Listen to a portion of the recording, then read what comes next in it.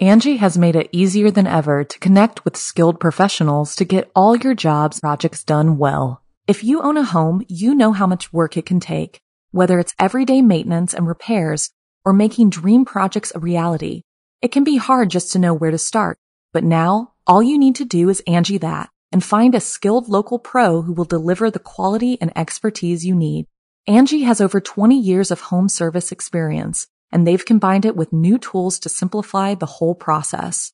Bring them your project online or with the Angie app, answer a few questions, and Angie can handle the rest from start to finish or help you compare quotes from multiple pros and connect instantly, which means you can take care of just about any home project in just a few taps. Because when it comes to getting the most out of your home, you can do this when you Angie that. Download the free Angie mobile app today or visit Angie.com. That's ANGI.com. So I know you've got a lot going on, but remember, I'm here for you. So bother me when no one's listening, because I will. Bother me when it feels like it won't get better, because it can. Bother me because you're never a bother. Whether it's a low point or a crisis, get help for yourself or a friend. Learn more at neverabother.org or call or text 988, available 24/7. Chilling tales for dark nights.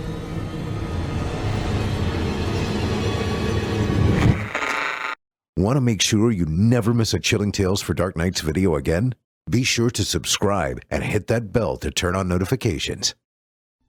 It's time to turn off the lights and turn on the dark. Chilling tales for dark nights.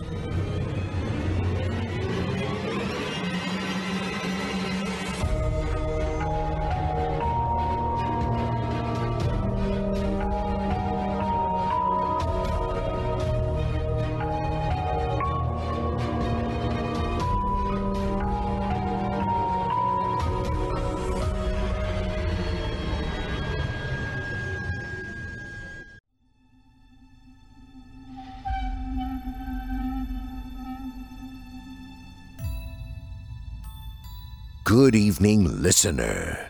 You're listening to Chilling Tales for Dark Nights.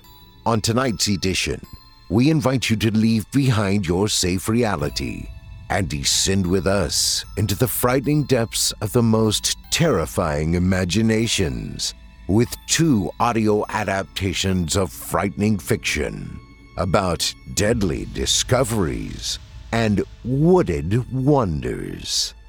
I'm your host for the evening, friend, Steve Taylor, and tonight I'll be your guide as we traverse the dimly lit corridors of your darkest dreams. Joining us tonight to help bring to life the frightening fiction of Victory Witherkey and Kate Rouge are voice talents Eric Peabody, Jesse Cornett, Alicia Pavlis, Melissa Medina, and Nick Goroff. Now, get your ticket ready. Take your seat in our theater of the minds and brace yourself. It's time to turn off the lights and turn on the dark.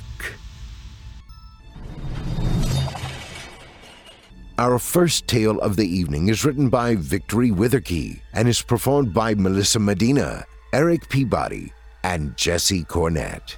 In it, we'll meet an essential grocery delivery worker who finds herself in the midst of a horrible crime scene when she stumbles upon the body of one of her favorite customers.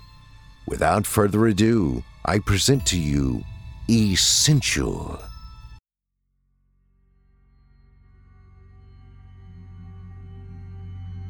The buzz of the flies could not drown out the sound of her retching as the mixture of the chocolate mocha and stomach acid poured from her mouth. The brown and yellow splatter on her black sneakers contrasted against the whitewashed porch steps she stood on, leaning against the matching banister. Out of the corner of her eye, she could still see those vacant eyes, empty black pools, gawking at her. This was supposed to be just another delivery run, a new day in the new normal. COVID-19 had wrecked her internship as a journalist, wiping 4 years of grad school down the drain. To make ends meet, she first took on the delivery services for takeout and groceries, hoping that she'd be back to beginning a fledgling writing career and the Nobel Prize in a few weeks. Instead, quarantine extended longer and longer than her queues of online orders piled up. The work was mind-numbingly grueling. The masks, the gloves, the ignorance. She was nameless, faceless, and expendable, yet vital to the world. Hours of labor darting across the city to get people food, paper goods, medicine at all hours of the day or night. It was routine until Mr. Warren's home that morning, when she found his body lying in a congealed blood pool. Kaya did not have much interaction with Mr. Warren. As far as she could tell, he lived alone, a college professor stuck at home trying to figure out how to get on Zoom calls, screaming at his computer every time she made the deliveries. In the beginning, he would have her tip taped in an envelope on the doorbell, but as the weeks progressed, the tips included little notes. The first one was just a simple message. Hi, I'm Drew Warren. Thank you for being essential. Kaya smiled when she saw that and left a simple squiggled heart and a cat emoji drawing on the note before stuffing it in the envelope and taking the cash. At least he's a good tipper. A few days later, when she dropped off his next round of fruits and vegetables, a folded piece of graph paper was in the envelope waiting. I'm not sure if the last message means I have a hardy cat to thank for my groceries. A smirk crept on her face before she replied. Sorry, was running behind. I'm Kaya. The heart was an awe moment for your kind thoughts. By the way, enjoy the broccolini. The messages continued like two grade school kids trading notes through a class about their favorite colors and television shows. Kaya learned that Drew was a Taurus, like herself, enjoyed sailing and DJ during his university years. He said he was British, having sailed across the Atlantic Ocean with his father just for fun. Some mornings when she arrived, he'd wave from the windows next to the front door to say hello and thank you, but always kept his conversation to the notes. Kaya believed he was shy, like herself, and preferred to communicate from a distance rather than face-to-face. She told him of her studies at UCLA in undergrad that led to her pursuit of a master's in journalism in San Diego. She talked of her love of surfing, her Tahitian heritage, and her dream of being a respected writer at the New York Times, a female Pacific Islander known for being in a suit instead of a grass skirt. Kaya wondered if she might work up the courage to ask Drew out for a drink once the quarantine restrictions were lifted on their local bars. She'd been working up the courage to ask him out the entire drive over. Sipping her chocolate mocha, she rehearsed the words in her head over and over as her hands turned the steering wheel along the memorized route. Hey, Mr. Warren. Drew, would you like to grab a drink sometime since the quarantine will lift? Or a bite out to eat? Or anything? Kaya practically rolled her eyes at the last thought. It had been so long since she had any semblance of a date. Her hands trembled slightly as the familiar pain just below her clavicle ached.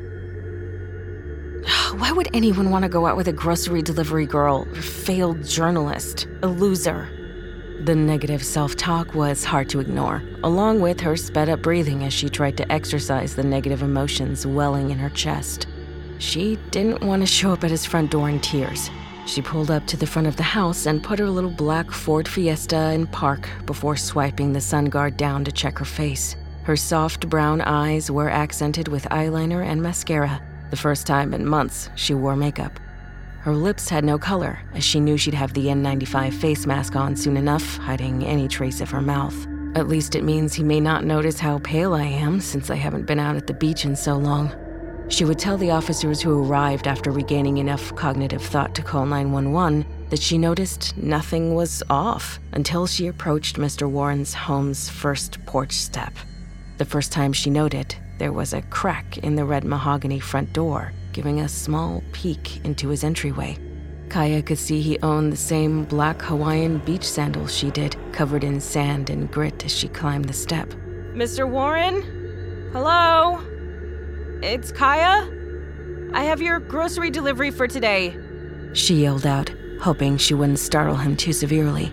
She knocked softly on the door, allowing the momentum of her hand to push the heavy wood forward as the hinges creaked slowly. That's when she saw him, lying naked in a pool of his own blood, throat slashed and eyes empty. His once speckled ginger and pepper beard now covered in congealed droplets of blood with pale blue lips hung in an unnatural O, as though his jaw had been stretched past the normal range of motion.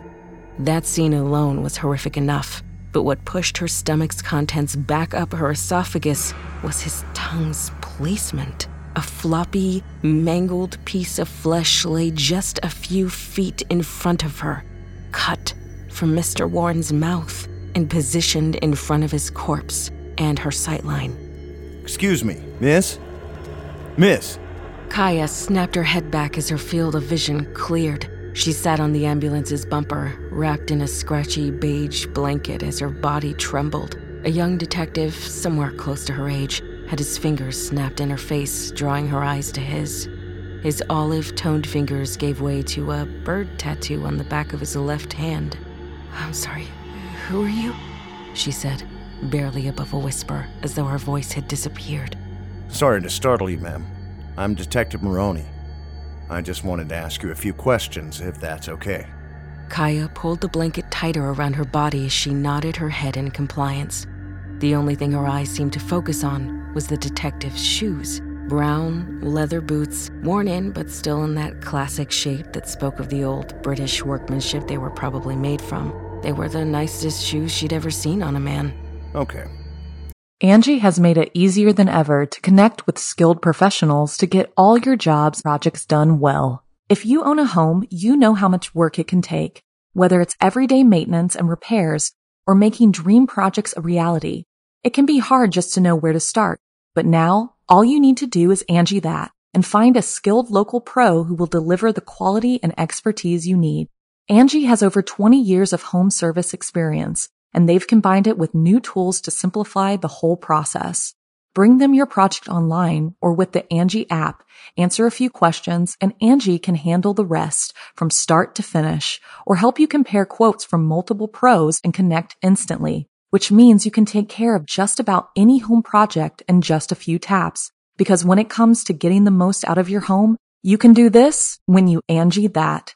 Download the free Angie mobile app today or visit Angie.com. That's ANGI.com. Can you walk me through your morning and how you found the victim? Kaya cleared her throat, trying to get her voice to stay steady as she began her hoarse description of her morning's events. The bitter taste of bile mixed with dark chocolate lingered in the back of her throat as the words came out of her mouth. The bottle of water the EMTs had given couldn't rinse the aftertaste of vomit and copper on her palate as much as she had tried to rinse her mouth. Did you know the victim personally? What was your relationship to the victim? Asked the detective. His voice was smooth, each word said in the same tone you'd expect on a weekend jazz radio show. Kaya glanced at his face, noting for the first time that as young as he might be, he didn't lack in the looks department. His clean-cut, dark brown hair side-swept with just enough product to keep it out of his eyes. Those dark brown pools shone against his tanned olive skin with enough grizzled stubble against his smooth skin to show off the powerful jaw. Kaya suspected that he was used to getting his way from the confident way he stood and looked down on her. I can't say we had an actual relationship. I only got to know bits and pieces of him in the past few weeks. I took the grocery delivery job to pay bills during quarantine. He was one of my usual customers from the beginning.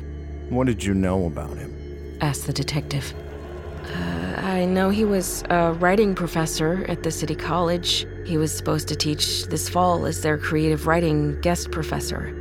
I guess he'd had some success as a self-published author on Amazon. He lived alone. He made me laugh. Tears prickled on the edge of her vision, her lip trembling enough that she bit down and looked away, willing herself to take slow, deep breaths in and out. I'm sorry. I understand that this is difficult. Take your time. When you're ready, did he ever mention anyone he was having trouble with? Kaya kept her eyes darting as she shook her head, signaling no. She mentally cursed at herself for tearing up in front of this stranger. Get a grip, you didn't even know him that long. It's not like you were in love. Not like you knew him that well. Okay, I think that's all I have right now. Here's my card, and let me take down your information. If you think of anything, or if you have any questions, please call me. Kaya took the detective's card and mumbled through her cell number. She realized the rest of her orders would not be delivered to the customers in any time frame they requested. Do you think I could ask you to speak to my manager about what happened? She asked, reaching to touch his arm, fingers flexing around the muscle hidden under his shirt.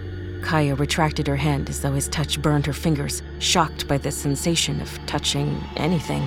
I'll need help to explain why the rest of my shift didn't get completed. Of course. Let me have their number, and I'll call them, answered Detective Morone with his hand outstretched to her. Kaya took his hand and shook it awkwardly, unsure why he extended it out to begin with. She fumbled in her pocket for her rose gold iPhone X, trying to ignore her hands trembling as she pulled up her manager's number for the detective. He gave her a brief nod before turning to make the call, walking towards the other officers and staff who exited the house with various tagged bags. The clang from the stretcher brought her attention back to the front of the house, the squeaking plastic wheels grinding against the metal screws. The navy blue body bag, sealed and tagged, lay on top of the stretcher, carefully held with each step closer to the ambulance she was just sitting in. A lump crawled up her throat again as she realized his body was being moved. Her vision blurred, and the only thought she had as the body drew closer was to run away as quickly as possible. Without a thought, she backed away and got into her car, starting the engine and peeling down the street. Kaya faintly saw Detective Morone's blur running out into the road as the tears began falling from her face. A clammy, cold sweat left the back of her black sweatshirt drenched by the time she arrived home. Her muscles ached as she pushed the car door open and made her way into her small rental cottage. Kaya lived in a gray one-bedroom in-law unit of 5 acres of land belonging to one of her old co-workers' parents. It was a compact unit built initially because her co-worker's mother suffered from MS and needed a live-in caregiver to help around the house while her dad worked. The cottage allowed the caregiver to have their own place to rest and recuperate from the day, with its small kitchenette and old brick fireplace. When Kaya first moved back to the Seattle area, one of her first friends was Liz, a coworker at the local paper who helped her get her feet settled in the Pacific Northwest. This friendship helped Kaya through grad school and the passing of Liz's mom. When the pandemic hit and Kaya could no longer afford her rent, Liz's dad invited her to live in the cottage to allow her some peace of mind as the world changed. She dragged herself through the red door, remembering how she'd joke with Drew that they were interesting because they lived in homes with red doors. Red is passion, excitement. Only certain people can pull red off, she had said during one of their morning chats. Maybe that's why I have the ginger hair. I'm just the epitome of passion. Drew smirked. Her body moved on autopilot, ripping her clothes off her skin through the hallways and stepping into the glass shower doors to allow the scalding hot water to warm up her clammy skin. Pale hands pressed against the black marble tile as she let the water's sounds and her squeaky sobs echo through the bathroom. Why him? Why me? Kaya wasn't sure why she was reacting this way. She knew that she and Drew were just getting to know one another, that there were no guarantees, but he was a chance, the first thing that seemed promising in so long, especially since you don't connect with people that quickly. You never have. She closed her eyes, letting the scalding water rush over her face. Images of Drew's smile, smirk, laugh from the past few weeks fluttered through her mind as the tears and clamminess washed away. Drew's laugh lingered in her ears as she pictured their last conversation just a few days ago. That he was gone, out of her life so quickly, brought a heaviness to her chest, sinking into her knees as she leaned forward to rest her head on the cold tile. I have to say that your story has helped inspire me to get back to some of my works in progress, he said, leaning against the white door frame as Kaya sat on the porch railings with her legs swinging. Really? She exclaimed with a scoff, eyebrow raised. How am I influencing your writing? Drew seemed to smile, watching her legs swing back and forth lazily. He was the last delivery of the day, so they had extended their conversation to the front porch. I always have multiple stories in my head and in the works. The one you're inspiring is about a girl who I see as being born as a genius in a third world country, like Mongolia. And it's about how she grows up and solves humanity's destruction of the Earth by creating AI that will help trim our population down. Kaya had stared at him at that moment, blankly allowing the silence to sit uncomfortably just enough before bursting into a fit of giggles. The idea that anyone found any kind of inspiration in her life seemed ludicrous. That character sounded like a female action hero, not an essential worker during a pandemic. I wonder how far he got into that story. Kaya's eyes popped open as she stared at the black marble floor, watching the orange and bergamot-scented bubbles swirl and twirl down the drain. She realized for the first time that something was missing from the scene. When she discovered Drew's body, she'd been so distracted and disgusted by the stage, she failed to compute the one item missing from that living room. After so many weeks of walking up to that door, Kaya had memorized the object's placement in the entryway once Drew left his door open. She always had a habit when she was a kid, scanning her environments like a hunter looking for food. As a wannabe journalist, it helped her when she needed to research a particular story or track down a person. Photographic memory of a location was just something she had. She would tease him about his OCD habits of putting everything in its exact spot. His pièce de résistance of this was his laptop, always charging at the front entryway socket. He had told her early that the older wiring in his house left that outlet with one of the strongest currents. Since he often rode in various locations, the laptop was always charged every night in that spot. It was missing from its place that morning, and Kaya just knew in her gut it wasn't a coincidence. Kaya woke up hours later, tangled in her gray and blue bedspread as her iPhone screen kept flashing. Her vision was still blurry as she tried to figure out what was going on. She didn't remember falling asleep, but her body moved sluggishly to smack the touchscreen ignore button. Outside her bedroom window, she could see Lake Washington's outline with the orange-tinged afterglow of the fading sun.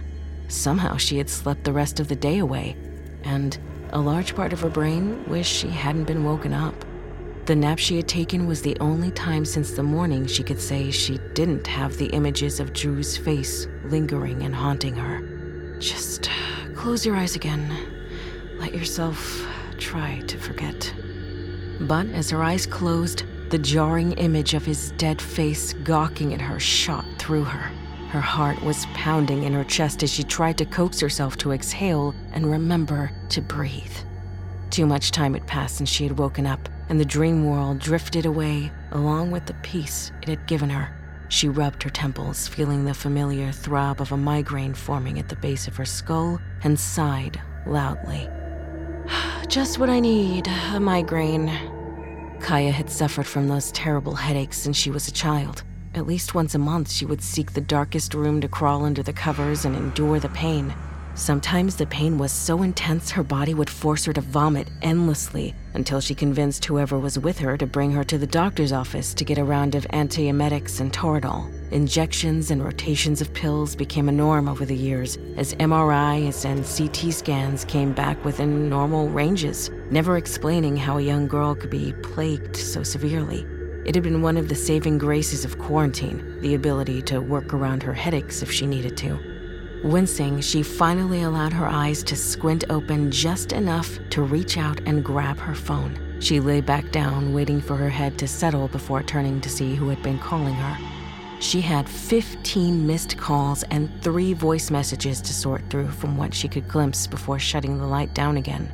The first 10 were from her managers and her coworkers. Then the final 5 were from an unknown number she'd never seen before. Kaya waited another few minutes before opening the missed call log, waiting for her eyes to adjust to the light enough to read. She scrolled to the voicemail section and let the first message play on speaker to give her head a rest. Hi, Kaya. Hey, this is your manager, Bill. I got a call from Detective Maroney. Anyway, he said that your first delivery was a bit of a shock. being a crime scene. I've gone ahead and rerouted the other deliveries to our drivers. Take the rest of the week off. We'll give you the hazard pay. Stay safe. Kaya exhaled as the message ended. A mental break sounded great, and she smirked a little at the thought they'd still be paying her despite the circumstances. There was enough media coverage of the heroics of the essential workers that she was sure the grocery chain didn't want the publicity coming out saying they had deprived her of her livelihood in the circumstances. It would be one less thing to worry about over the next few days, with the bonus of the free food she'd gained. She hit the following message to play and closed her eyes. Kaya, OMG, are you okay? It's Lori West. You know it's me, your favorite work delivery friend. The rumors are going wild. We got a reroute notice from Shankar about you finding some insane scene on your first delivery. Call me when you get a chance, girlie. Kaya snorted loudly enough to jolt herself. Lori was just a few years older, but Kaya often envied how easy Lori could be. She grew up in New York, her dad a big construction head for a long time, never wanting much. To Kaya, Lori was as basic and as unwittingly privileged as they could be. Blonde, blue-eyed, took the grocery delivery to give back and not out of necessity. She enjoyed her Starbucks frappuccinos and gossiping at work about her youth as a champion tap dancer.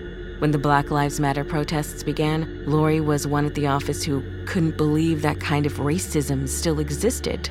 Still, Kaya felt Lori was trying and couldn't begrudge her naivety of the world because she had felt the sting as a Polynesian girl. She hit play on the last message and closed her eyes again. Hey, Kaya. This is Detective Marone. We met this morning at the crime scene. You sped away before I had time to discharge you to leave, so I will need to meet with you again to talk over some things of the case and hopefully get this paperwork squared away. I've called your manager. I hope you're somewhere safe. As Kaya closed out the final message, another notification popped up for a fourth voice message. That's weird, the phone didn't seem to ring. Kaya opened the call log again, noting no number showed up with the voicemail, and hit play. At first, there seemed to be just 10 seconds of static playing on her phone. She rolled her eyes, moving her thumb to the delete icon, when a warped, hidden voice began talking. I'd be careful if I were you, miss. Wouldn't want you to get in the same trouble as your boyfriend. The blood drained from Kaya's face as she heard a struggle happening and then a shrill screaming. Oh, no, please! No. The message clicked to end, and the phone fell to the bedspread, her hands trembling too much to hold it. She could only look down in horror as the throbbing picked up in her temples and her chest. That was Drew. That was Drew's voice. The sun's golden rays peeked over the police station, emitting a soft yellow haze against a blue sky. Kaya sat with her knee fidgeting in her car, parked outside the building, holding the English breakfast tea's final swig.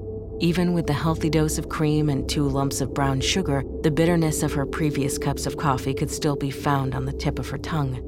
She never went back to sleep after she heard that voicemail. In her feverish haze, she got up and took her essentials to the car, feeling the need to keep her presence as mobile as possible. She tried to pull up the records of the number, only to hit a dead end. It was probably a throwaway phone. Knowing that someone had been watching her, she had taken herself back to the start of her days the past few months, parking just out of view of her various stops to jot down as much as she could remember about Drew and their interactions. Kaya pulled her cell phone up to cross-check dates when she first met him, when he appeared to order more items to see her more frequently. She still never stopped her juvenile tendency to mark little nonsensical points in her calendar, like the first time she made him laugh, the first time they elbow-tapped, etc. At the time, it felt so silly, but now it seemed essential to plot just how this guy seemed to overstep his boundaries. What kind of journalism were you looking to get into? Drew asked. Oh, I wanted to work for the New Yorker or the Boston Globe, something where I could find the kinds of stories like Jeffrey Weinstein or the USA Gymnastics scandals. I wanted something where my writing would make a difference, Kaya replied, not daring to meet his eyes if he laughed at her. That's interesting. Drew replied softly. almost a whisper to himself rather than to her. I, myself was molested as a young man in my private school in England. He was a priest. Kaya gasped quietly, reaching out to touch his hand, stroking his wrist with her thumb. As much as the bile in her throat stopped the flash of water in her eyes from spilling out, she couldn't entirely ignore how warm his hand was to her touch. Kaya had enough unpleasant experiences with men from high school and college to understand what it felt like to be a victim of one who abused their authority in that way. She knew there were no words to say to someone who admitted that. Drew cleared his throat before bringing his other hand on top of hers, rubbing it to assure her he was fine. It was a long time ago, and as terrible as it was, it did open my eyes up to a part of myself that I had been hiding. That's saying, I enjoyed parts of it. You see, I have had relations with both men and women. I'm bisexual. The slam of a car door shook her out of the memory. Kaya could see Detective Morone walking towards the front door of the police station. "Detective! Detective!" she yelled, waving her hand in the air with an empty cardboard coffee cup. The detective glanced over to see the young woman, noting her Eeyore pajama pants and a Cambridge University sweatshirt. Her curly brown hair was thrown in a messy bun with her face somewhat drawn and dark circles under her eyes. How long have you been out here? He asked, his eyebrow raised. It took her a second to catch her breath before tossing the empty cup in the trash can. She looked down at her pajama pants against his gray suit with the icy blue button-up shirt for the first time. Despite it only being a little after dawn, the detective looked as put together and handsome as an Italian runway model compared to her. She blushed and rubbed the back of her neck as she answered him. "I've been out here all night. I received a call that may be related to the case." Do you want to come to the station? Or would you feel better somewhere else? Could you give me a minute to grab my phone from the car? And inside is fine. As she locked her car doors once more, goosebumps formed at the base of her neck. She glanced over her shoulder in both directions, but only noted the sea of cars rolling in. She couldn't shake the feeling, even as she followed the detective to one of the private rooms, that someone had been watching her out in the lot. Kaya needed to shiver as she sat down, willing the eeriness of the past 24 hours away so she could relay what had happened the previous night. The silence filled the room as she hit play on the voicemail she received, watching the detective's face as his eyes widened at the voice and the scream from her phone. He quickly took the phone by the edges as she nodded in consent to take the phone down to have it analyzed, or at least begin the process. She shivered as the icy blast of AC took the room temperature down, her nails paling against the steel table as she drummed her fingers to fight the silence. Kaya wasn't sure how much time they left her alone, but it must have been a while, as her low back tightened against the office chair's hard plastic. Sorry. Detective Moroni exclaimed, breathless, as he pushed the door open, startling her. I just got to talk with my supervisor about the messages and what you noticed about the victim's computer. If you're willing, I think we should go over to the house again today and see what else you noticed with some fresh eyes, if that's okay. Kaya couldn't help but give the detective a smirk over the light in his eyes and the excitement in his voice as he spoke. I wonder if he's still trying to prove himself like me. She gave a silent nod and followed him to his car. You did the right thing by coming to us, and I understand your fear. My boss is working on getting a trace on the number from your phone, but I expect it to end in a burner number. But we'll definitely get you some extra security, he said as he drove toward Drew's house. Are you sure that's necessary? She asked, staring out the car window, trying to stop herself from getting motion sickness. I mean, do you really think I'm in danger? Honestly, it could be a real risk. Someone out there went to a bit of effort to track you down and call you. But I'll be here and make sure you're protected. So far, this is the first genuine lead we've sorted through, and I'm confident we can figure this out. Kaya nodded silently as they pulled up to the house, Her stomach tightened as she undid the seatbelt, hoping that the detective wouldn't notice her hands beginning to shake at seeing the place again. The vision of yesterday was still so fresh as she followed him behind the yellow crime scene tape as he cracked the front door open. It took all the strength she had not to focus on the dried red stain on the hardwood floor. Various spots around the house had numbered signs next to them, remnants of the CSI team's documentation of the house. Okay. Walk me through it, said Detective Morone. Kaya pointed out the area that usually housed Drew's laptop. Detective Morone moved a book in the area's place to notice the faint outline of dust, highlighting that something had been moved from the spot. Kaya's eyes wandered to the living room and the attached kitchen area as he took pictures. Various hand-drawn sketches of New York City hung on the walls, highlighting the floating bookshelves she remembered him bragging about as he had built them himself. I've got the picture here, said Detective Morone. I'm going to check upstairs in the bedroom for any laptop accessories. Are you okay down here? Kaya nodded quickly, waiting for him to disappear up the stairs before turning her attention back to one of the floating shelves that caught her eye. A rather large edition of the King James Bible lay on its side, an odd book for Drew to have considering all the conversations he'd rambled on and on about how he was a profound atheist. He had turned away from any form of religion after his trauma. She could hear the detective's footsteps above her and reached for the black, leather-bound book. It was lighter than she was expecting, as it practically flew out of her hands as she pulled it off the shelf with the rustling of thin paper muffling her swears. Her fingertips could feel an odd divot in the middle of the pages, completely misaligned with the rest of the work. Opening the book, she glanced over her shoulder, her breath caught in her throat.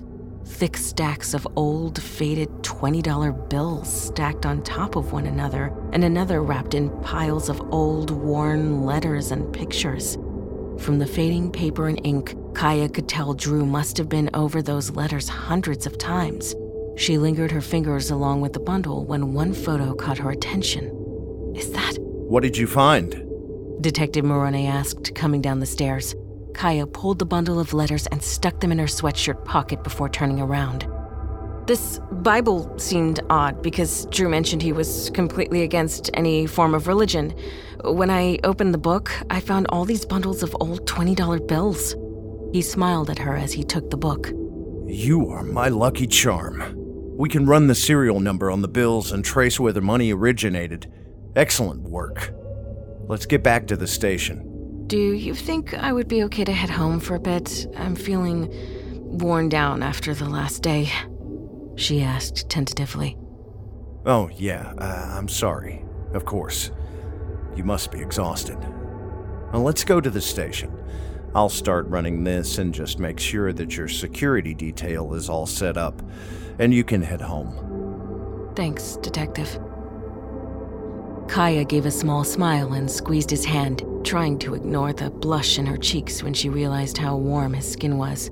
Instead, she pushed to focus on trying to get home as soon as she could. It was early evening by the time Kaya sprinted into her house, barely waving to the officers stationed outside as she closed the door behind her. Her office was in a small corner of the house and had the only desk with enough space to lay everything she had taken out. There were dozens of letters and 3 photos.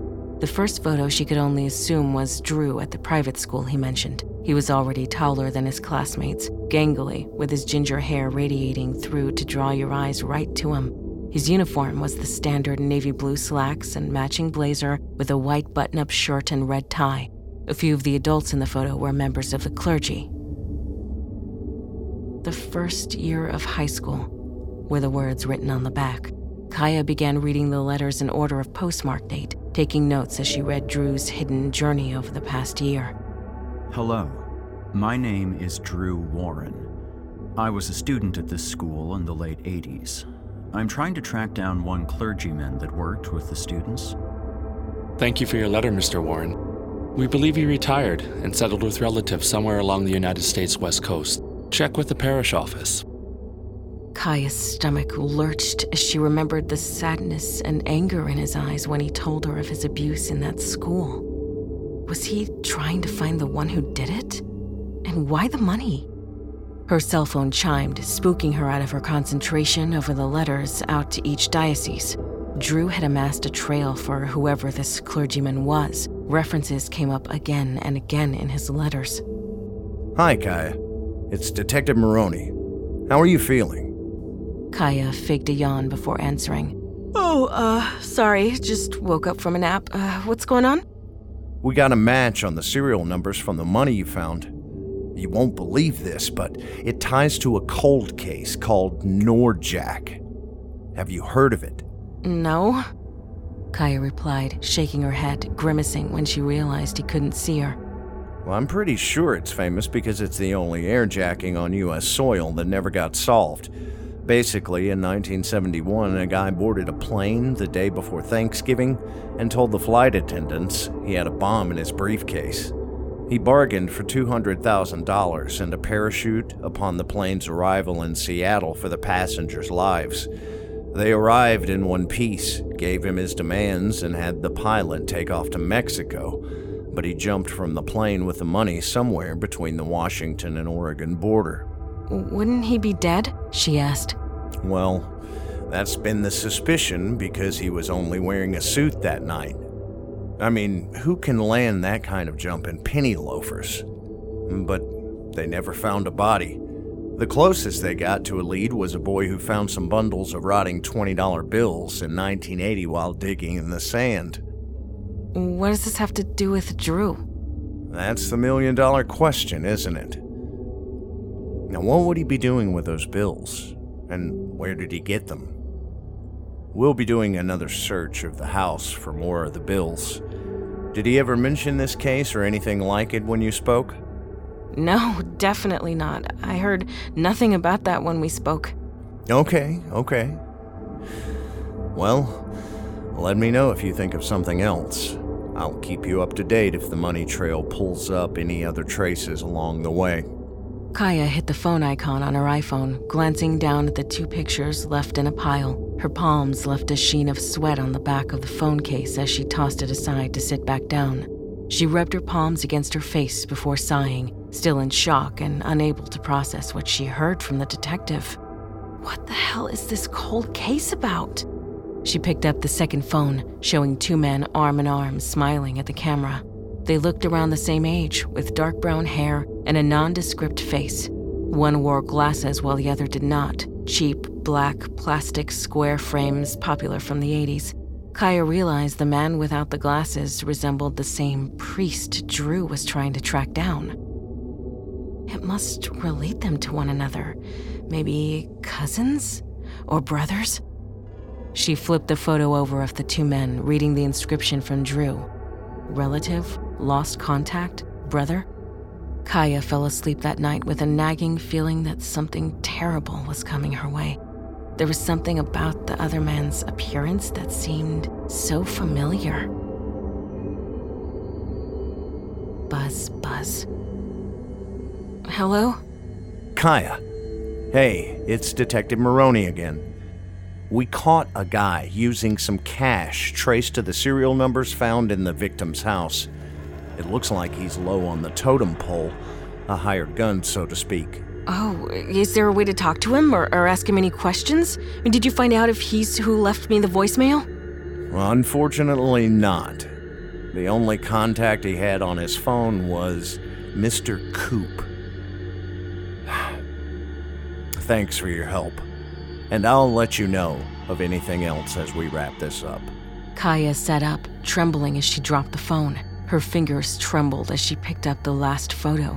This was the one that made her gasp and take the entire pile from the crime scene, committing her first crime. The photo showed a couple holding a baby with a priest. It was a baptism that was being commemorated. The priest was the same one Drew had been tracking. The last letter he'd received enclosed this photo, marking it as one of the clergyman's last acts before retiring. The man holding the baby in the picture was the same as in the previous photo, embracing the priest as a relative or brother. But the baby in the picture. Kaya knew the moment her eyes spotted the little curls on her head and the white baptismal gown that it was herself in the photo. Her Lola had bragged from the day she could understand how many hours it took for her to sew that gown in time for her baptism. Her mom had told stories of how she met her father working as a coffee barista. She came to the mainland Pacific Northwest hoping to become the next dancing sensation when an older gentleman started courting her. He was so kind, unlike the boys my age. I was young and he was stable and nice, her mom said, tucking her in at night. We never got married, but I liked that he called me Mrs. Coop like we were. How he got this photo of her that day was beyond comprehension. But worse was the realization that Drew recognized her. Kaya, age 1, it said, scribbled on the back. Her eyes widened, reading that note that went along with the photo, seeing the misshapen points on the man's blazer. Please stop asking me. Take this cash and leave me alone. This picture is the only one I have. Don't ask anymore. Being watched. It had the same outline as the stacks of 20s she saw at Drew's house. For the first time in years, Kaya stood in her home, wondering to herself as she headed to her bed, who is my father?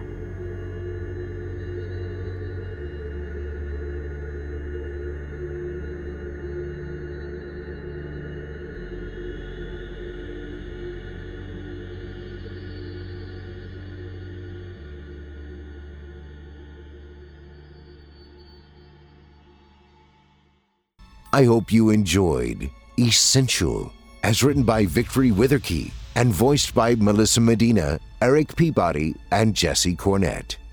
As a reminder, voice actress Melissa Medina's work can be found on the official Chilling Tales for Dark Nights YouTube channel, as well as her website, hearmelissa.com. That's HearMelissa.com.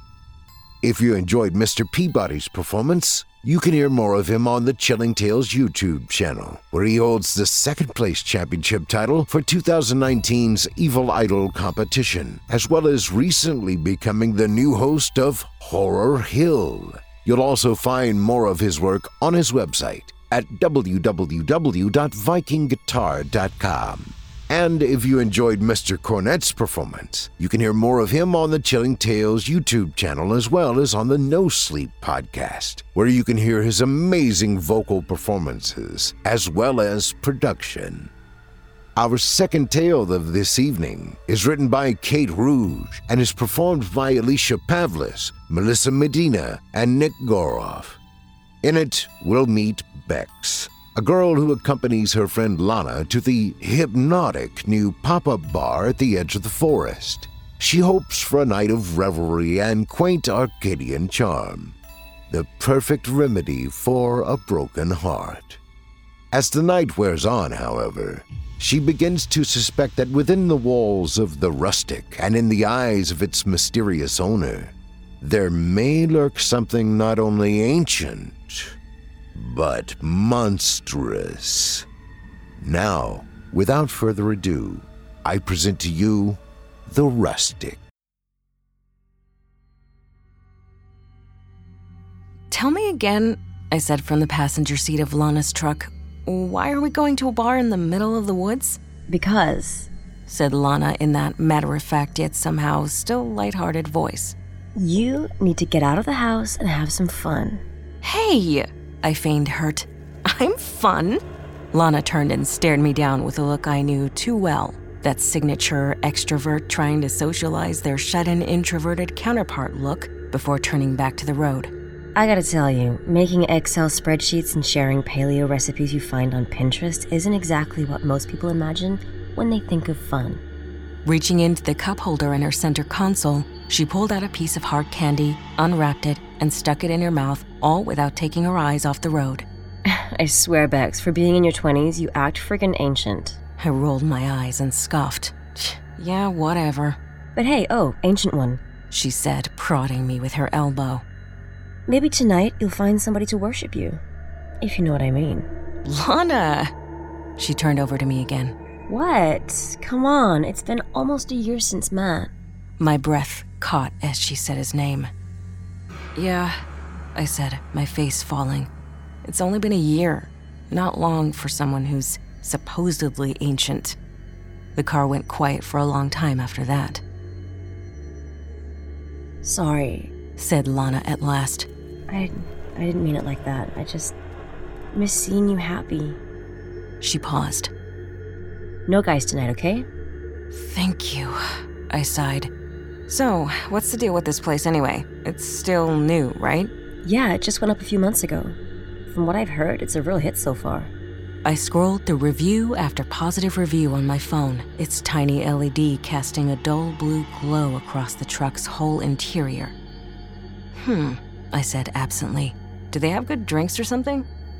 Lana shrugged as she downshifted the truck. Honestly, no idea. I don't think it's the drinks people come for, though. It's the music. Many reviews say their band is, and I'm quoting, hypnotic. Yeah, I said, continuing to scroll through the reviews. I can see that. I guess that means they're good? Lana laughed as she maneuvered the truck and settled us into a parking space in the crowded dirt lot. She turned off the ignition and the pair of us got out, the truck's rusty, bulky doors closing with a loud groan behind us. I mean, there's only one way to find out, she said, before coming around to the truck's passenger side, linking arms with me and all but dragging me into the bar. True to its name, the rustic had a pastoral ambiance to it.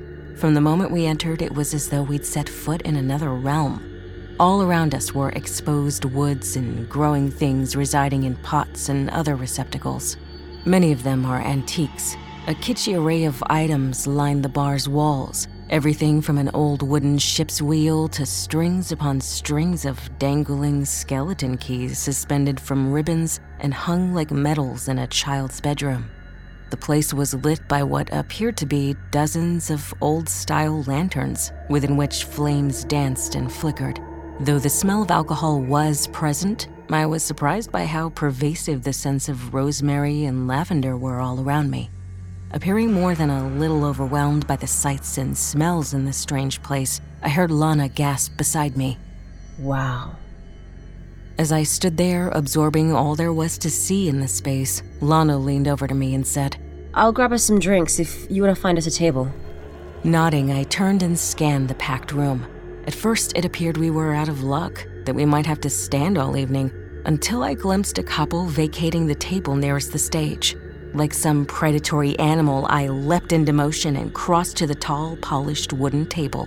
Before I reached it, though, a tall, scruffy-looking man slid into one of its seats and laid an arm across the surface. As I glanced down at it, that same well-muscled arm bore a tattoo, a symbol I didn't quite recognize. It looked like a gender marker, but there was something else. Horns, perhaps? Before getting a better look, the man rolled his sleeve back down over his forearm, covering the mark. I realized then that the man was staring at me with a pair of bright green eyes I could only think to describe as wild. Hey, I said as I approached the table a little more aggressively than intended. I was certain that my own eyes had become a little wild then. I was trying to save the table. I exhaled and cocked my head to the side.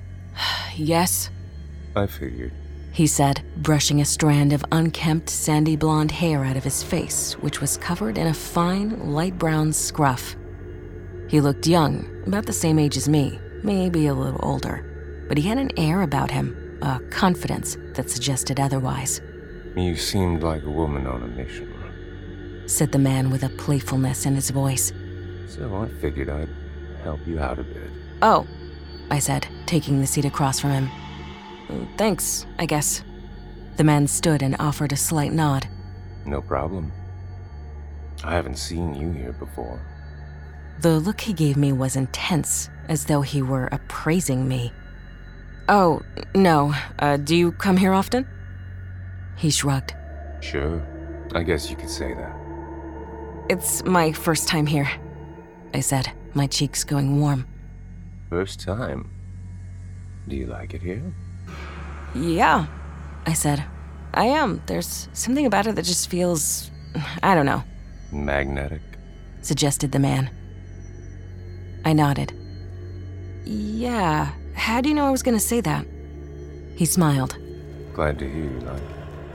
After another moment, he said, I'm the owner. I've spent over a year building this place from the ground up. I wanted to incorporate a little magic. Evidently, I've succeeded. Wait, you're the owner? I asked, leaning in closer. Lana arrived at the table bearing drinks, 2 Cosmos, and sat. Who's your friend? Asked Lana with a glint in her eyes I didn't know if I liked. Now engrossed, I waved her off and asked, if you've been here over a year, do you remember the man who went missing in these woods back in January? Matt Cortez? My voice was on the verge of cracking as I said his name. Bex. Came Lana's voice in my ear. A warning. What are you doing? Who is this? He's the owner, I said. Maybe he knows something. The man stood back and lowered his head. I heard about that. I take it you know him? Or rather, knew him? It was like all the air had been sucked from my lungs. I couldn't speak. He was her fiancé, said Lana, apparently noticing my dilemma and resting a hand on my shoulder. I'm sorry to hear that, said the man, hands outstretched, voice taking on that apologetic tone I'd heard so many times, too many, this past year. I can't give you the help you're looking for. He sighed. It might not soothe you much, but there's a legend about these woods. The strange man leaned in, resting his elbows on the table before me. They say that the gods claim those who disappear in these woods. Their souls are ancient, rare. That makes them special. It was then that I noticed something odd about his eyes. Though there appeared to be nothing special about those bright, wild green eyes, the longer I looked, the stranger they became.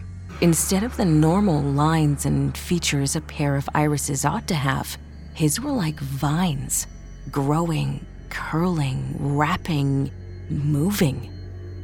They were definitely moving. I pulled back from him. Whoa, what the hell is happening with your eyes? His eyes? Lana looked at me like I was nuts. What are you talking about?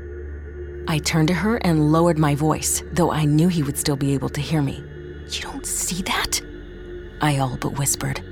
No, what are you talking about? The man gave a little laugh. My eyes. He scoffed. I don't get that very often. He blinked, and his eyes looked normal once again. Still featureless, ordinary green eyes. Your eyes, they were moving. I pointed out to my own eyes as an example. The lines, they were moving, like tentacles, vines, or something, I don't know. Moving, you say? And then quieter. Well, maybe you're a special soul, too. What? He leaned in closer. I said, that's the sort of thing this lightning will do. I screwed up my face. That's not what you said. Lana scoffed beside me. Yeah, it is, Bex. Are you feeling okay? First you see things in his eyes, and now you're hearing things too? Was I okay?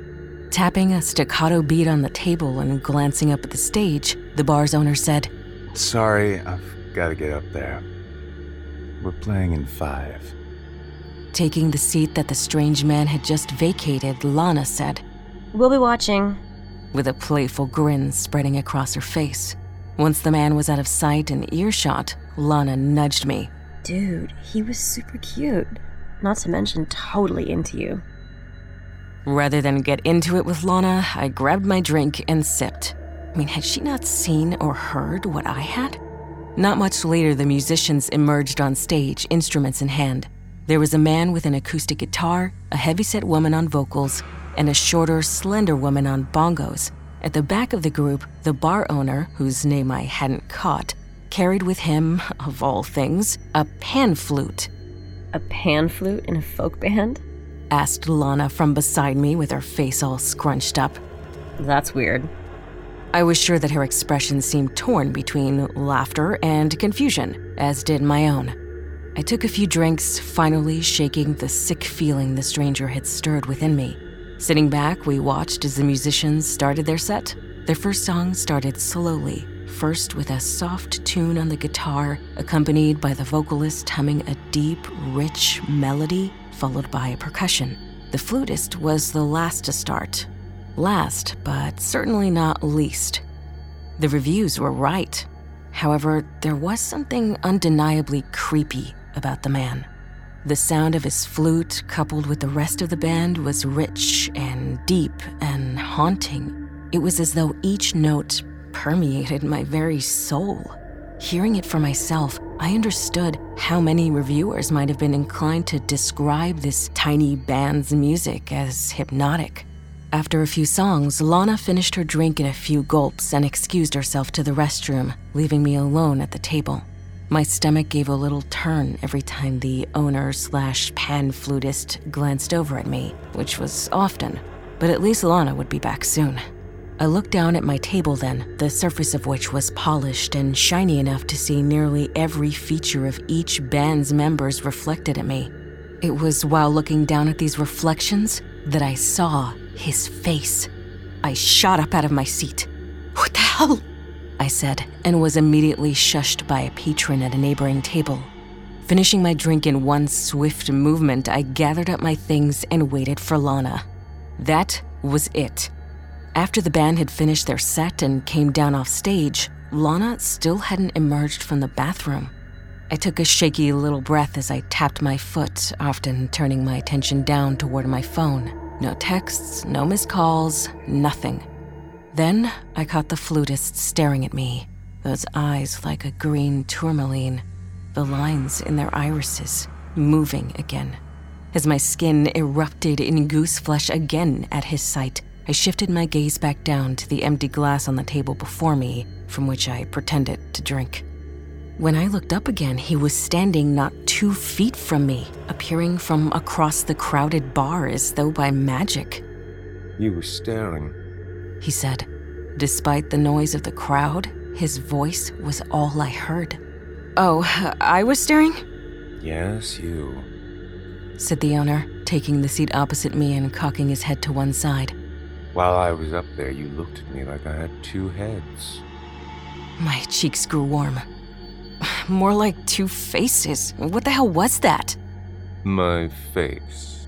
Yes, your face. It changed up there.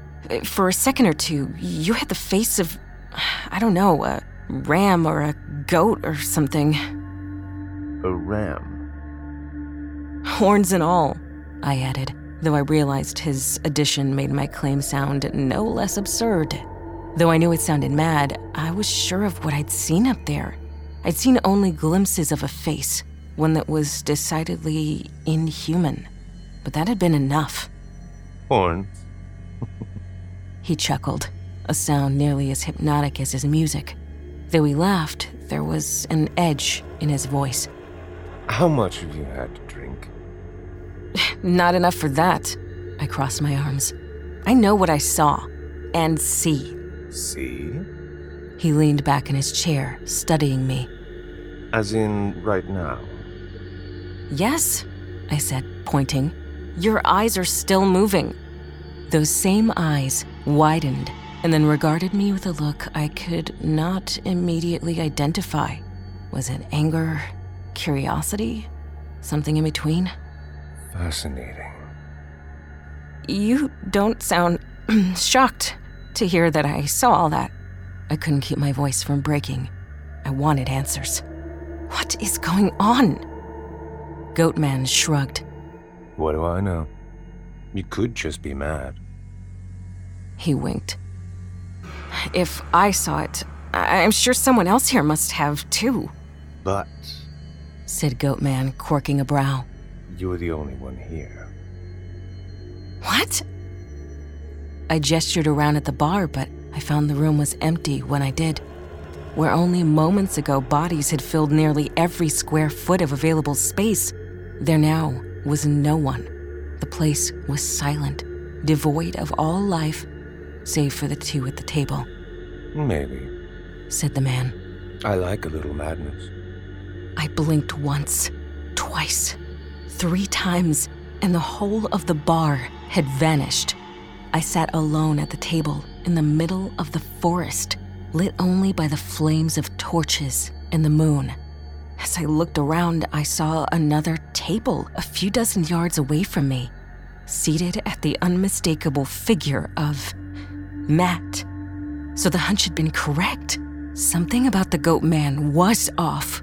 He'd had something to do with Matt's disappearance. Before I could cross to him or even open my mouth, the strange man before me changed form. Between shallow, trembling breaths, I managed to get out the words, "What? Who are you?" Though I got the feeling that I already knew. The face before me was now unabashedly, undeniably that of a ram, the eyes wild and moving once again. The creature possessed the lower body of a goat, but the torso of a man. In one hand, he carried a torch, illuminating that strangest of faces and those wildest of eyes. In the other, he held his pipes. I let out a tiny gasp as the god of the wild stared down at me. "Don't you know?" said Pan. "I'm ancient."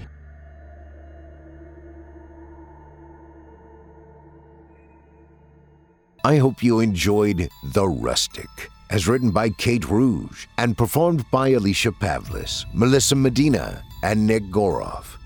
You can hear more of Alicia Pavlis right here on our very own YouTube channel, as well as on her website, aliciapavlis.com/voice-over. You can find her many projects there, including information about her movie, Apparition. Voice actor and 2016 Evil Idol champion Nick Goroff's talents can be found on our very own Chilling Tales for Dark Nights YouTube channel, as well as on past episodes of the Simply Scary podcast. You can also join Nick on his YouTube channel, Wizard of Cause. Now, our weekly descent into the depths has just about come to a close. But before we go, I'd like to take a moment to thank you for joining us for tonight, and remind you to take a moment to stop by our iTunes page and leave Chilling Tales for Dark Nights a 5-star review and a kind word. And follow us on Facebook, Twitter, and Instagram if you haven't already. And of course, subscribe to us on YouTube, where you can find an archive of our work going back to 2012. And consider signing up as a patron at our website, chillingtalesfordarknights.com, to show your support and get all of our content ad-free.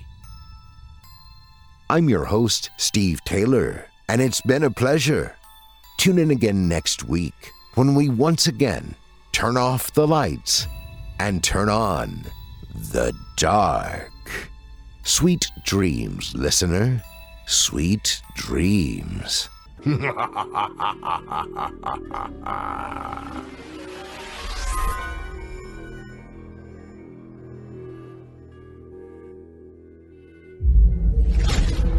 Chilling Tales for Dark Nights.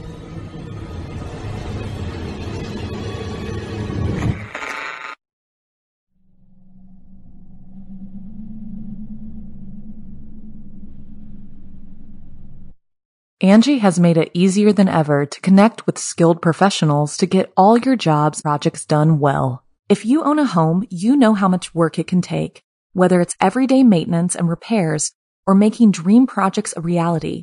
It can be hard just to know where to start, but now all you need to do is Angie that and find a skilled local pro who will deliver the quality and expertise you need.